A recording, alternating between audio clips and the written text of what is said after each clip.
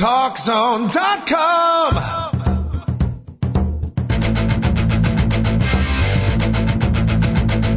Now, TalkZone presents Two Guys and a Mic, your mid-morning break sports talk show. It's a passionate yet lighthearted look at the world of sports, featuring the coach, John Cohn, and the Big Dogg, Joel Radwanski. They'll recap the games from yesterday, look ahead to the matchups tonight, and cover a lot more in between.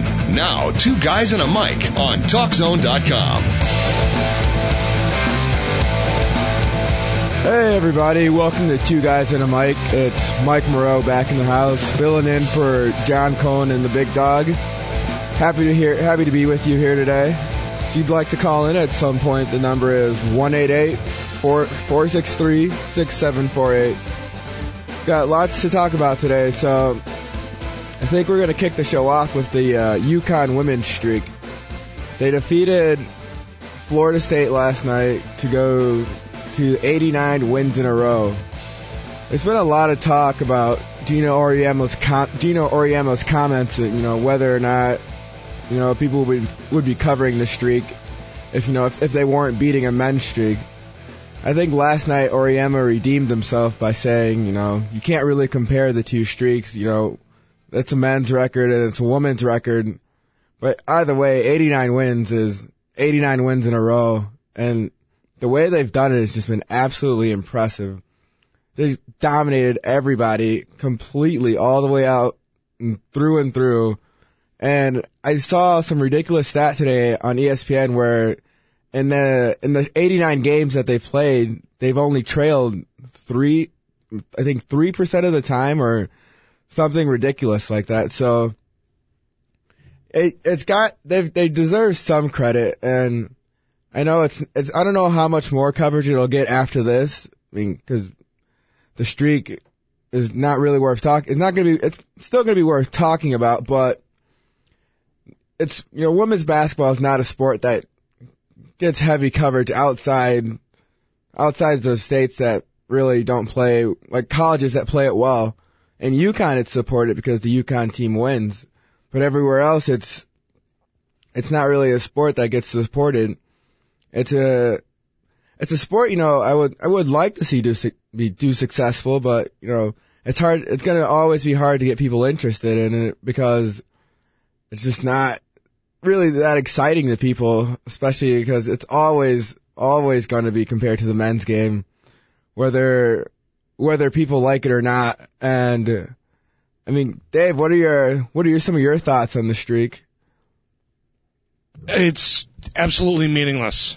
And Gino Auriemma is right that it's apples and oranges because you've got two programs basically, Tennessee and UConn, that dominate women's college basketball year after year after year. And there are a couple other programs that sneak in there here and there, but it's all cyclical. You know what I mean? But it was the same thing when Pat Summitt broke Dean Smith's record. Or did she break it? Yeah, that's actually what I was looking up now because I think she broke it a couple years ago. She's got somewhere near 1,000 wins, yeah. Yeah. And it's meaningless because the majority of those wins came before most colleges in the country even had a women's basketball program. So, I mean, it's a nice little story, but in the annals of college basketball history, it's going to be forgotten. I can completely see where you're coming from with that because, like I said, it's a sport that, although, it's few and far supported, even though 89, well, like you said, 89 wins, but after a while, when will people remember this? No. A couple years from now, they won't. I mean, until it'll be a story again when the streak gets broken, but it's gonna fall by the wayside, and people, and honestly, people don't even care about it now. I mean, if you look at, even in USA Today, it was like on page 7 or page 8. You know what I mean? So it's a non-story story is what it is. Right. So, yeah, it's not, like you said, it's not even really getting talked about. And part of Auriemma's comments he made the other day, I believe, were to get the story more attention. I mean, I know ESPN has covered it, but outside of the state of Connecticut, I honestly don't think many people care about the streak, but I think it's impressive, but, we'll see. Oh, no, I mean, don't get me wrong. There's no doubt it is very, very impressive. But it's also in women's basketball, so it is what it is. Right. I mean, even though John Wooden said it's the most pure form of basketball, it's not a sport that people tend to think is very exciting, because the men's game tends to be so high flying and fast moving. But it is. They watch it for the is. Fundamentals. Remember that? Yeah, with the WNBA, watch it for the fundamentals. Yeah, that's the WNBA is another topic. I'm not sure how long that. I mean, the NBA, thankfully, they bought it, because I'm not sure how long that league would have been around if it wasn't for the NBA.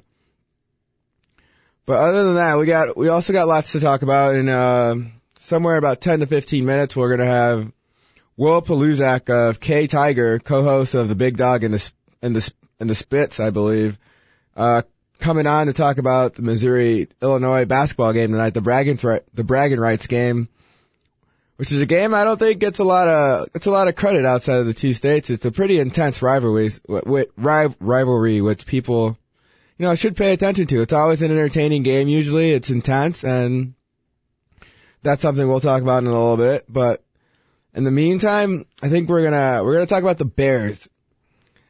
They got a big game this weekend against the Jets, and the Bears control their own destiny to get that number 2 seed. And despite the Bears' 10-4 record, this is a team still not getting a lot of credit by the national media. It's something that I can't really understand. I mean, yeah, the Bears haven't looked great in some of their games, and they have issues, and they've gotten some breaks. But you know what? They've still found a way to win 10 games. No matter what the experts can say, they've won 10 games. And even though Jay Cutler may not be a likable guy to many people, you still got to give him credit. He's played well this year. He's not the wild child he's been in his first few years, throwing interceptions. And for the first time since high school, Jay Cutler's going to the playoffs. And I was listening to a radio show the other day, and they talked about, has Jay Cutler shed his loser tag, because really the talk's all been about Jay Cutler's talent, but wherever he's been, he hasn't won. And it's not all on Jay Cutler, because in Denver, his defenses were terrible. Played on a terrible Vandy team. And then I don't really know what his high school numbers were like, but that doesn't really matter in the long run. Without Jay Cutler, the Bears would not be where they are. He's not going to get serious MVP talks, but, he's, settled down since the bye week, and the Bears, they've become a lot more balanced. And, it's going to be an interesting playoff run for them. We'll see how it goes depending on the seeds, but you got a couple of big games coming up with the Jets and the Packers, and as long as they can play well in those games, they'll have the number 2 seed. They may get some help from the Eagles, who might lose a game, because if they tie with the Eagles, they'll have the tiebreaker because they beat the Eagles. But this weekend, it's a game that I think the Bears really should win. They have, they match up well with the Jets. The Jets do have a solid defensive line, and as long as the Bears can just do their best to just manage the line, manage the game, I think the Bears can win and control the line. Hopefully the Jets, don't adopt that Patriots game plan where it was short passes and everything up the middle, because the Patriots just absolutely dominated the Bears with that game plan. And when I thought on Monday night, when the Bears played the Vikings and the Vikings scored on that first drive, I kind of thought that's where the Vikings were going to go with their game plan, but the Bears woke up finally and started playing some defense. I was really worried that, this is something that teams are going to start adopting now, the short pass, middle game managing, because really the Bears have not allowed many deep plays. And in the cover 2 defense, if you can attack the middle of the field, you'll do pretty well, because that's where the gaps are. And as long as the Bears can adapt, maybe tighten up the cover 2 a little bit, it's a game that I don't see the Bears losing. Mark Sanchez, he's played all right, but he's not a guy that I'm afraid of. Well, the thing about Mark Sanchez is his play has declined as the season has gone on. A lot of people said he was playing over his head last year, and he isn't as good as he appeared to be, and this season is showing the type of quarterback that Mark Sanchez is. And with his play the last 3-4 weeks, it's just another lucky break for the Bears, because is Mark Sanchez going to be able to lead a game like a Tom Brady and break apart the Bears defense? Absolutely not. Absolutely not. Yeah, and I don't think the Jets have a strong running game to carry them. Lately they've been playing the Mark Sanchez don't screw us over offense. So the Bears really, like you said, it's a another break for the Bears that Sanchez hasn't really been playing well. But that's the other thing. People talk about all the breaks the Bears have gotten.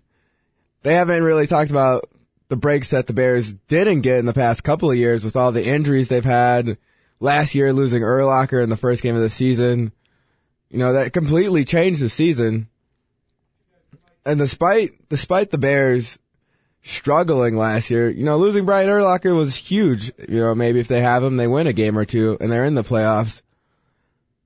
But we'll see how that goes. And good teams get breaks, and good teams, when they get those breaks, they capitalize on them. So the Bears start to need to get some national.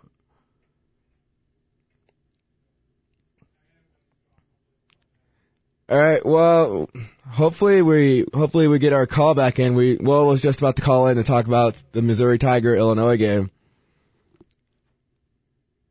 We got him. We're gonna shift gears here and talk about the bragging rights game tonight. We're gonna welcome Will Palaszczuk, co-host of the Spitz.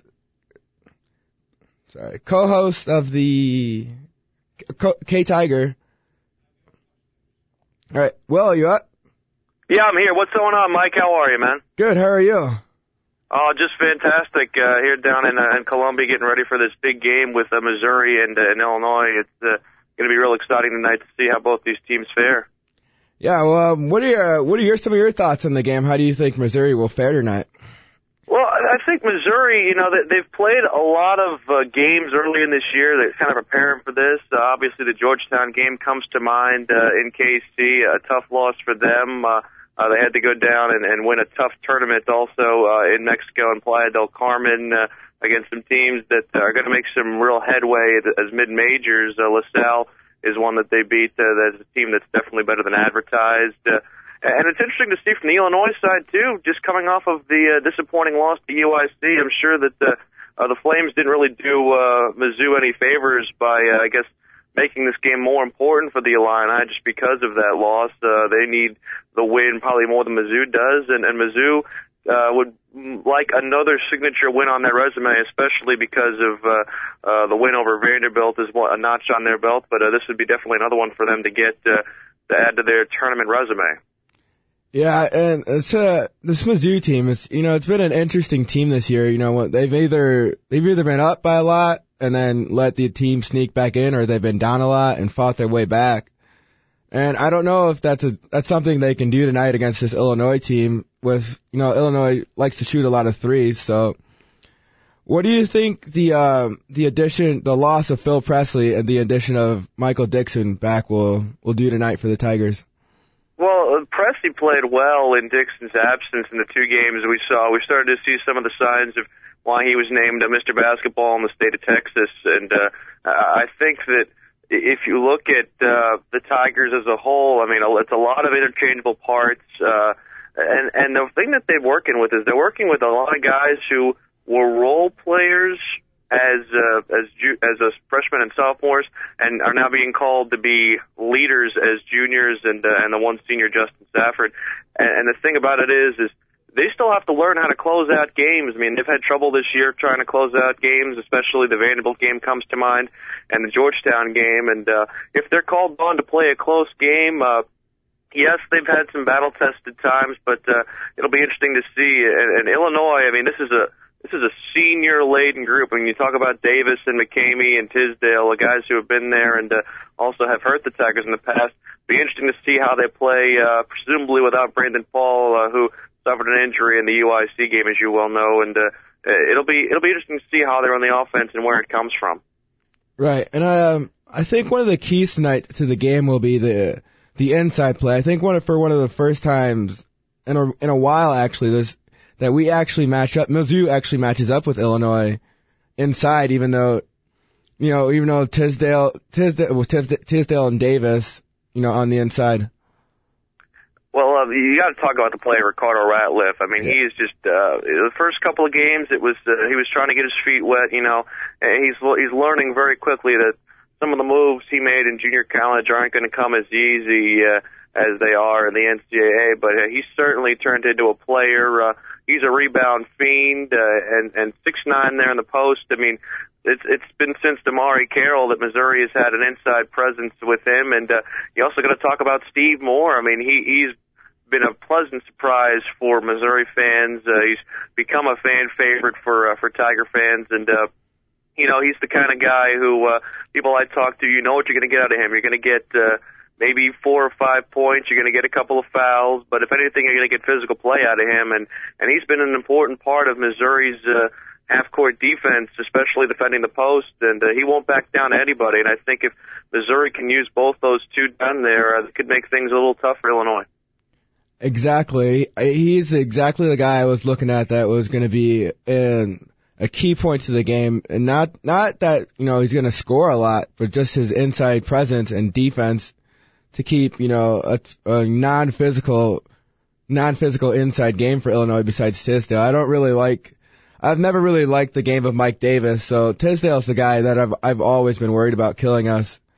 But yeah, Tisdale brings definitely a matchup problem usually for Missouri with the 7-1 frame, but if you look at Ratliff, I mean, Ratliff has shown that he can guard the post. He did it against Georgetown. He did it against Vanderbilt. And Missouri, they're not going to have necessarily an advantage size-wise against any team. I mean, where they're going to get their advantages with their speed of play and their conditioning. And while they're not at elite season form yet, they at least have gotten themselves to the point where they're able to increase the rotation a little bit. And early in the season, Mike Anderson was really only relying on a 7 or 8 man rotation, which is odd for this system, but he's starting to get some guys getting some more minutes. Obviously, that'll be hurt tonight without Phil Pressey in the lineup. I know Matt Pressey, too, is battling back off of an injury that he suffered in the game against Oral Roberts. He took an elbow to the face. He did not play against Central Arkansas over the weekend, so it'll be interesting to see how he plays back coming into the lineup. But again, Missouri will be going with 9 healthy bodies, and they'll use all of them.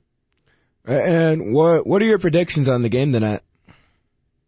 Well, I don't always look at Vegas for these kind of games, but just from looking at the line, it has Illinois favored by 2. I mean, it's a toss-up game right now, and it depends on really which Illinois team shows up. And I think if you look at the middle part of the game, if you look at the around the 10-minute mark of the first and second halves, and you see who's playing better basketball, that's who I think will win this ball game. I like Mizzou in a close one just because I think that the injury to Paul hurts Illinois more than the injury to Pressey hurts Missouri. But either way, I mean, knowing what to expect in this game, it never really goes how you expect it to go because of just so many invariables. You talk about the neutral site crowd. It's an amazing atmosphere to play in. Missouri's had players that have played in it with that huge junior class, but there are some guys who are taking center stage, a la Dixon, and even Matt Pressey and Ricardo Ratliff, who haven't experienced the atmosphere yet. So it'll be interesting to see how they fare. If anything, Illinois has on their side experience.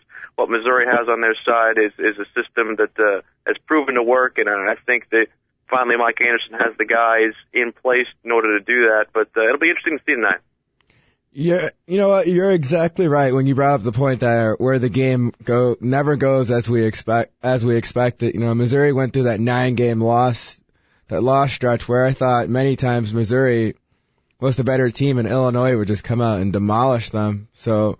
No, there have been plenty of times where I thought Missouri was going to win this game, and they came up short. Or there was the one year where they lost by 30. That was the year they went to the Elite Eight.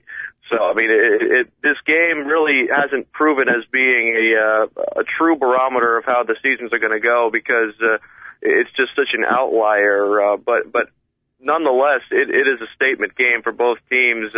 More so for Illinois because they dropped the game to UIC over the weekend. Missouri isn't completely hurt if they lose this game, but they're definitely helped more by it if they can notch another legitimate non-conference victory onto their belt. That sounds good. Hey, Will, while we have you on, would you mind talking about the Iowa game, the Insight Bowl? Well, this is a game that I think that Missouri and Illinois and Iowa, it wasn't one that really shook people nationally as much as you might have thought, but it really shook the fan bases here, not only in Missouri and people who I talked to up in Iowa. I mean, they're excited about this game from the standpoint of the fact that Missouri and Iowa were supposed to play in a series a couple of years ago, and Gary Pinkel broke the series off because he just didn't feel that Missouri would be able to compete. This was around 2005, back when the program was still trying to rebuild from the changeover from coaches. But I think now there's enough enmity in the fan bases to where you see, okay, now this is a real statement game, not only for the two fan bases, but also for recruiting. Iowa has a lot of people. They've gotten out of St. Louis, so you think about Adrian Claiborne, Marvin McNutt, and Missouri has stolen a couple from Iowa. You talk about the Hoke brothers, Dan and Matt. Dan is a right tackle and should be an all Big 12 candidate come next year, just because he's got the big 6'7" frame, and his brother they stole from Iowa too. One of them was committed to Nebraska. So if you think about what you're seeing from this Iowa team, you obviously have to think about Daryl Johnson-Koulianos being suspended, Adam Robinson not playing. They're going to start a freshman at running back in Coker, which he's been effective when he's been called on this year. But I mean, you think about what you do to a freshman, putting in that huge stage. It's going to be a night game. It'll be in a environment that he hasn't faced before. Love what you see out of Ricky Stanzi. He's able to distribute the ball very well, although you think McNutt is going to command double team now without Johnson-Koulianos. And really, I think the game's going to come down to line play, too, for Missouri, especially on the offensive end because of the explosive defensive ends that Iowa possesses. If Blaine Gabbert gets enough time to throw and has enough space to throw, it could be a long night for the Hawkeyes. Yeah, and that's exactly where my next question was going. When I read that David Yost said that the game tape that Northwestern really focused on was the Northwestern-Iowa game. And I kind of think that's the game plan that Mizzou should have going forth in this game, was tempoing Iowa's defense, because like you said, this is a game where it's probably going to come down the line because the two lines, they match up with each other very well. And more often this year, more than any other, David Yost has tweaked the game plan considerably. I mean, just from people who are used to watching Missouri under Chase Daniel and Dave Christensen, they basically ran the spread to death, and it was a system that Chase knew very well and had the personnel in order to make it succeed. Well, more often than not, it seems like they've had to tweak things for Blaine Gabbert and his personnel in order to try and get themselves in better positions to win. They're doing things like bringing in extra linemen as tight ends and blocking backs. They've gone under center at the goal line a couple of times. So, I mean, it really is a different offense now than it was, say, even a year ago, 2 years ago, and even earlier this year, because they've just noticed that there are different things in the game plan that they've had to account for. And if Missouri can keep Iowa off balance with those different looks, I mean, they've disguised their runs the last 2 or 3 weeks probably better than any Missouri offense that I've seen. A lot of times they were very predictable. If you had a line if you had a running back lined up to your left, you knew he was running right, and vice versa. Now there's more unpredictability to this offense than there ever has been. It almost seems like Chase Daniel would telegraph his passes before he even threw them, and he would know where he was going before the snap even came to his hand. So if you think about what Missouri does now from an offensive standpoint, it's much different than they've done before, and it could cause Iowa some problems if they're not ready for it. Hey, well, first of all, I'd like to thank you for joining us, but I got one last question for you. Have you heard anything about the Tigers and their NFL prospects, and who might go and who might return next year? It's funny. The four guys put their names in: Jack Weiss Smith, Alden Smith, Blaine Gabbert, and Michael Agnew. I know Jack Weiss has said that he is intent on coming back, and I believe Agnew would do the same. The two wild cards are Alden Smith and Blaine Gabbert, and Alden has always made it very clear that if the evaluation is there, then he has to do what's best for him and possibly go. And I think Blaino the same deal. But there's just another little wrinkle in there this year, as you know, with the NFL possibility of a labor stoppage. It just seems like more and more we're seeing people make the decisions. You saw about what Nick Saban did earlier this week about cautioning his juniors. He wants them to get into the system as quickly as possible and get to that second contract because he thinks that there's going to be a rookie pay scale. The thing about Gabbert is I just don't see him being graded as high as everybody thinks that he was. I think he would benefit from another year. There are people who I've talked to who said that Blaine is more likely to leave than Alden and vice versa.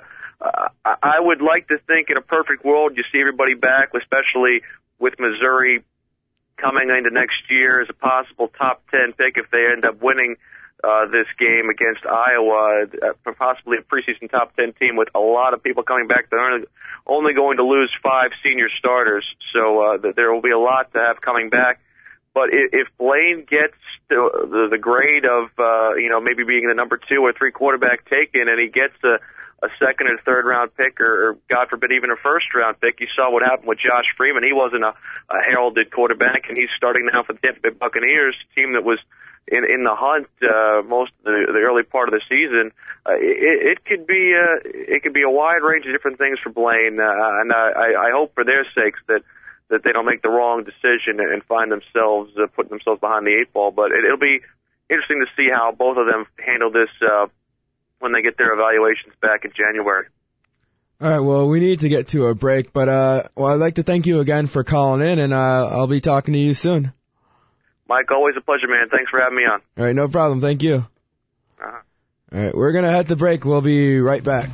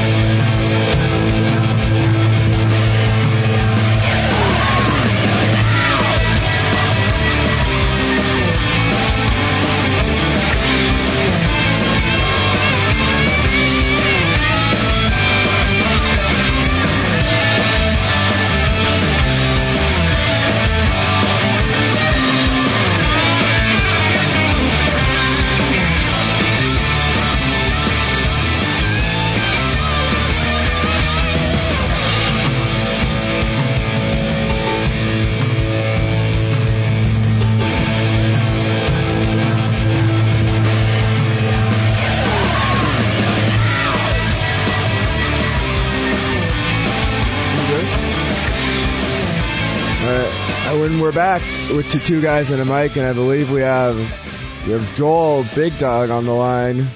Joel, you there? What's up, Mike? Hey, what's up, buddy? How you doing? Doing pretty good. I've been doing some meditation, a lot of stretching, drinking a little too much while coach is away. It's been good to be able to sleep in until 10:30 every single morning. Well, thanks for joining me today. No problem. I mean, there's all types of stuff, in the world of sports, the world of politics to talk about.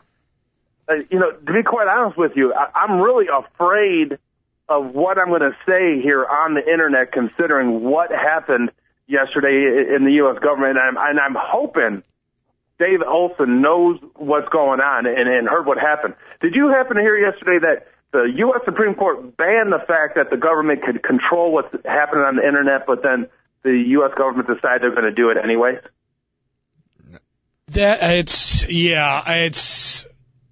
It's an interesting situation because the U.S. government isn't really trying to control things. They're trying to make sure that corporations can't control things.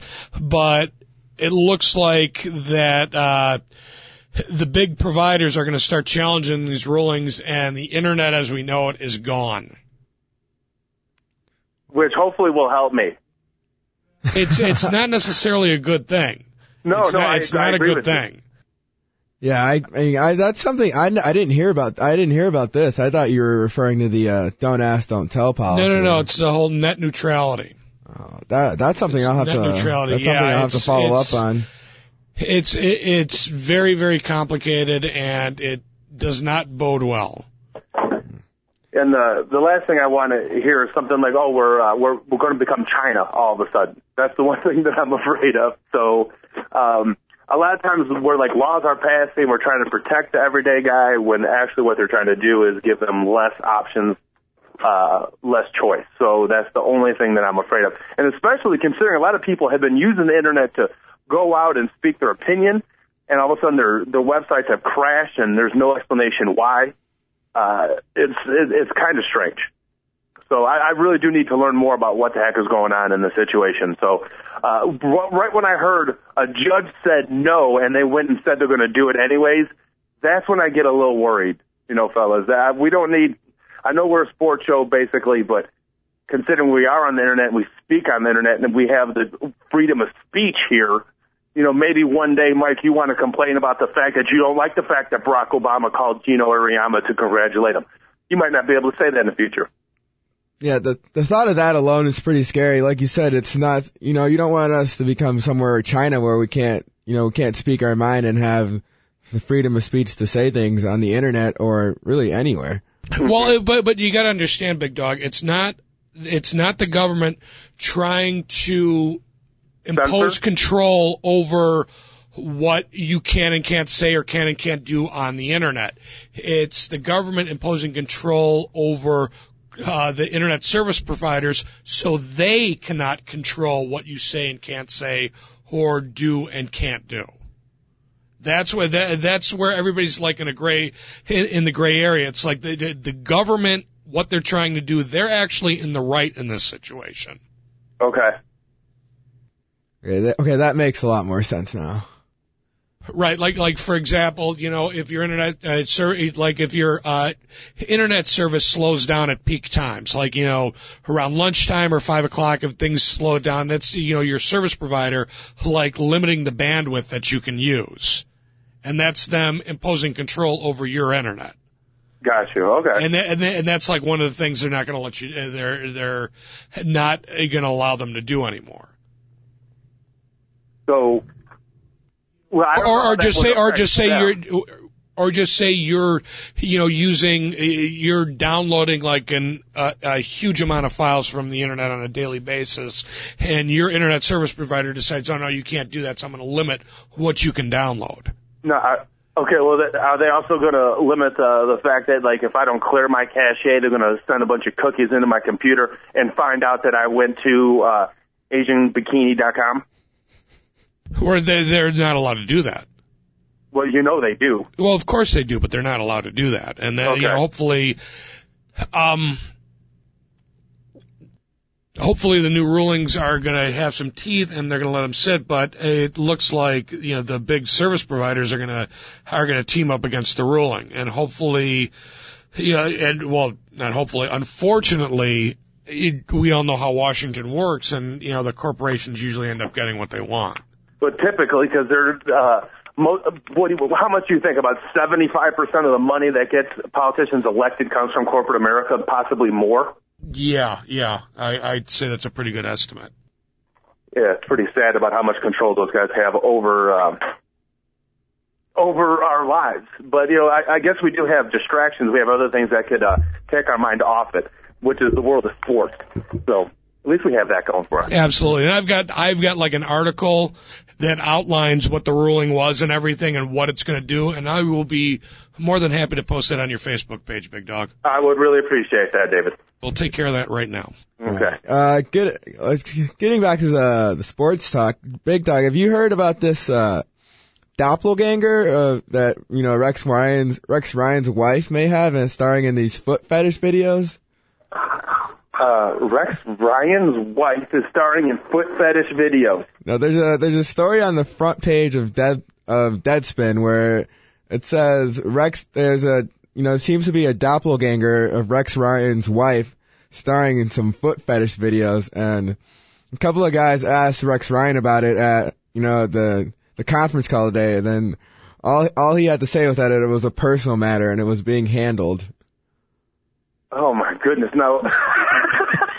That stuff is crazy. I don't want to know that stuff. I can care less about that. I don't think less about Rex Ryan or his wife or any of that stuff. But heck, if you're going to be in a personal or if you're going to be in a professional limelight, you got to be careful what you do.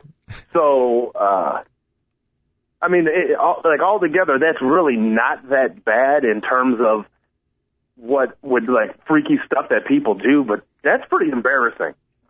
Yeah, the fact that it would be really strange if she were doing it, but like you said, in the end, it's not really that bad. It's just more weird than anything. Oh my goodness. I was joking about the Asian bikini video or .com, but that type of stuff right there.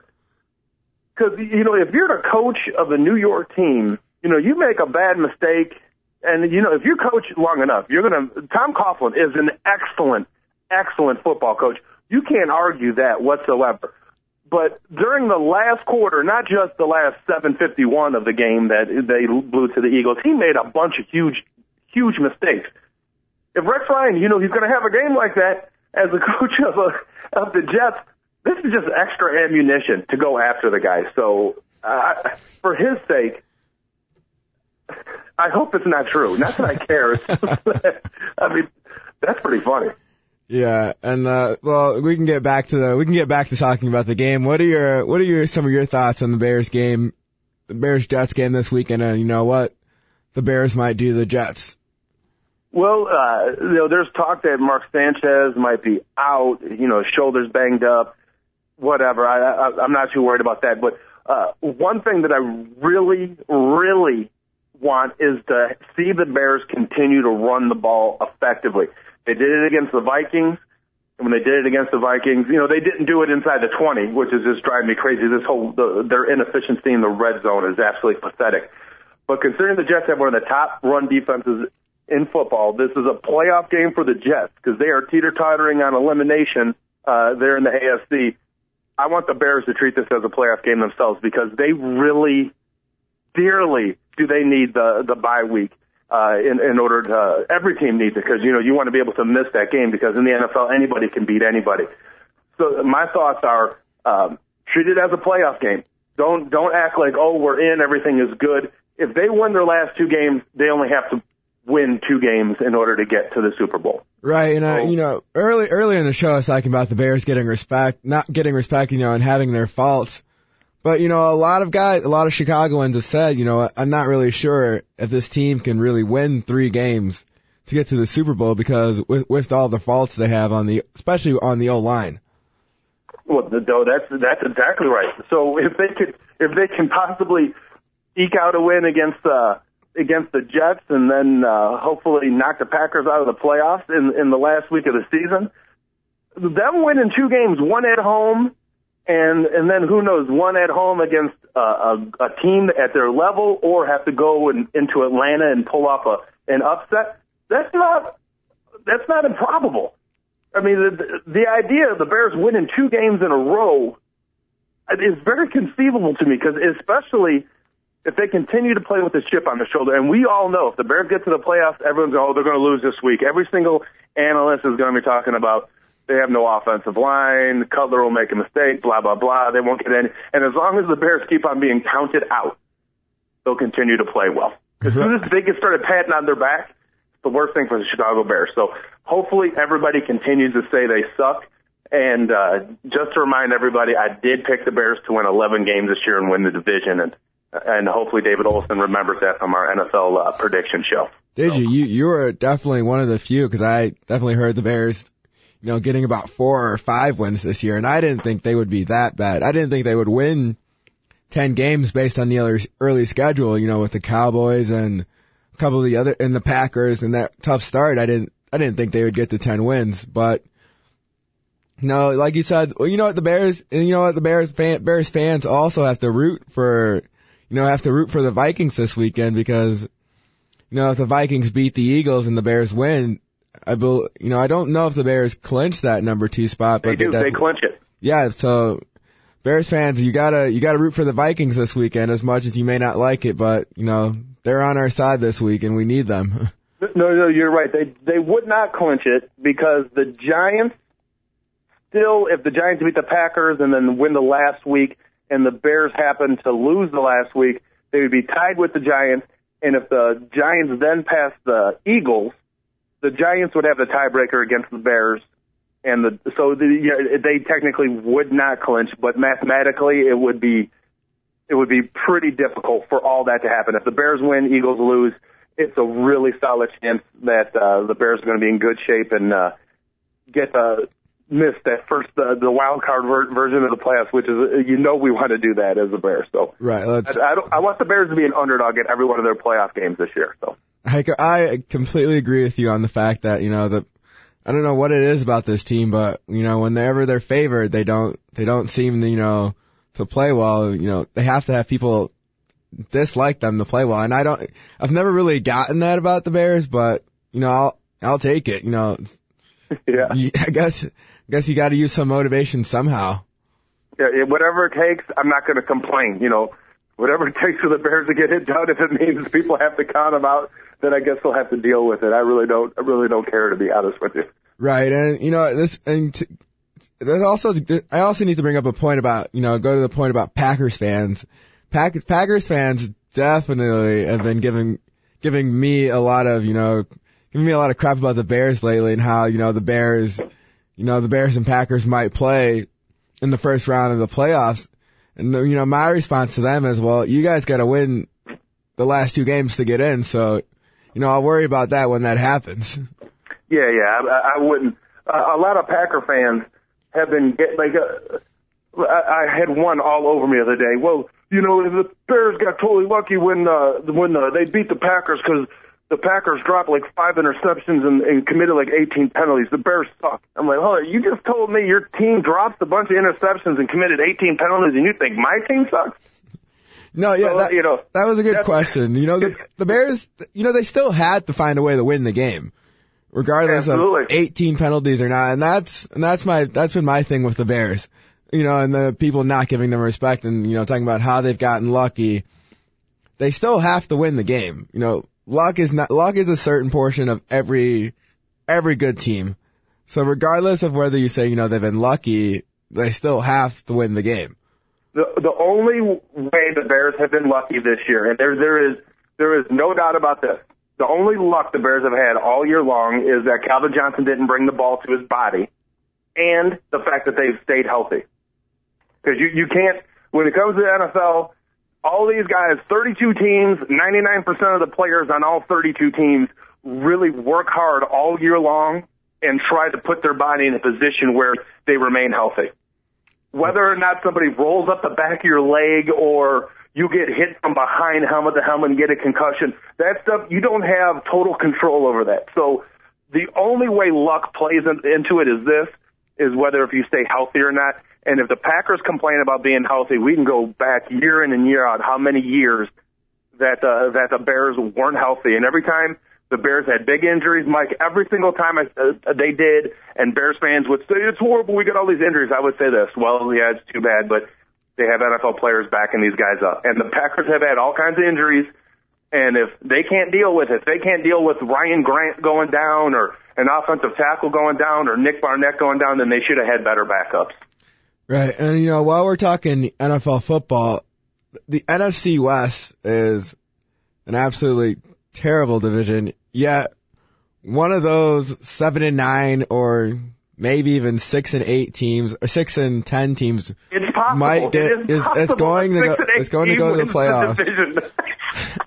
What do you think of changing the NFL format, like the playoff format? Do you leave it as is when people say, it's cyclical, things will come around, or do you change it to the fact where a team without a winning record can't get in? Mike, those people are exactly right. It is cyclical, which means this. It'll happen again if they don't change it. And first and foremost, the rules should not be, we shouldn't have let an under 500 team in. And I kind of wish at the least they would do that, but that's not what I want them to do. What the NFL needs to do is this: 4 8-team divisions. Period. And I know everybody, this is really going to peeve everybody, but that would mean that the Bears and the Packers and the Bears and the Vikings and the Redskins and the Cowboys would only play once a year. You would have 4 8-team divisions, which means you would play 7 games within your division. Okay, so there's 9 games left. You play 3 games versus each division. So that would be 9 other games. That's 16 games. Boom, right there. You don't need an 18-game schedule. You have a 16-game schedule. You have you would get the 4 division winners would then get the buys, and then you would have the next 5 through 12, those next 8 teams would be determined by best record, and you throw everybody into the playoffs. So what I'm saying there is there's no longer NFC or AFC. We're the only country in the world that has conferences that don't play each other in the playoffs is the United States. Every other country, like England, I'm not saying they're doing it right, but I think this way NFL it would behoove them to get the 2 best teams in the Super Bowl to do it that way. And when the Bears win the NFC North, the only reason why it makes us happy is because most people thought the Bears are going to be bad this year. But honestly, you win a 4-team division, what does that mean? That doesn't mean anything. So, but if you win an 8-team division, even if you get knocked off in the playoffs, at least you can be like, hey, we were division champs. That actually would mean something. So if you ask me to change it, that's how I change it, Mike. Yeah, I think it's pretty funny that one of those teams is going to get in, and a 9-win or maybe even 10-win Packer team might not get in. When it's something that they're definitely going to need to look at, because we all knew coming into the season that the NFC West was going to be bad and that one of those teams would win. And it's kind of a shame that a 5-8 49ers team controls their own destiny, and if they win out, they're going to win the division and host a playoff game against somebody. Yeah, that's another thing. They will host the game. They will be playing against it'll most likely be the Giants. Well, it depends, because this Giant Packer game, we'll figure out who it most likely will be after that game. It could be the Packers, could be the Giants, it could be the Eagles. But still, think about this. The Eagles could be playing on the road in their first playoff game at San Francisco, a team that would be 7-9. Right. And the funny thing is, in the NFL, anything can happen. So, going on the road, you're not, even if the Packers or Packers, Giants, or Eagles are considered the better team, they could lose that game at home, on the road to the 49ers, who, many people don't, will say aren't really a good team, but they're at home. You're exactly right. They could end up winning that division. Everybody's making fun of them, blah, blah, blah. They don't belong there. And next thing you know, the 49ers blow out the Eagles. Michael Vick, gets a flat tire in the first quarter, gets hurt, which could easily happen, and next thing you know, the Eagles get blown out in San Francisco. Yeah. So, I wouldn't put it past you. And the funny thing is, there is a possibility. It's not strong, but there's a possibility an 11-win team in the AFC doesn't make the playoffs.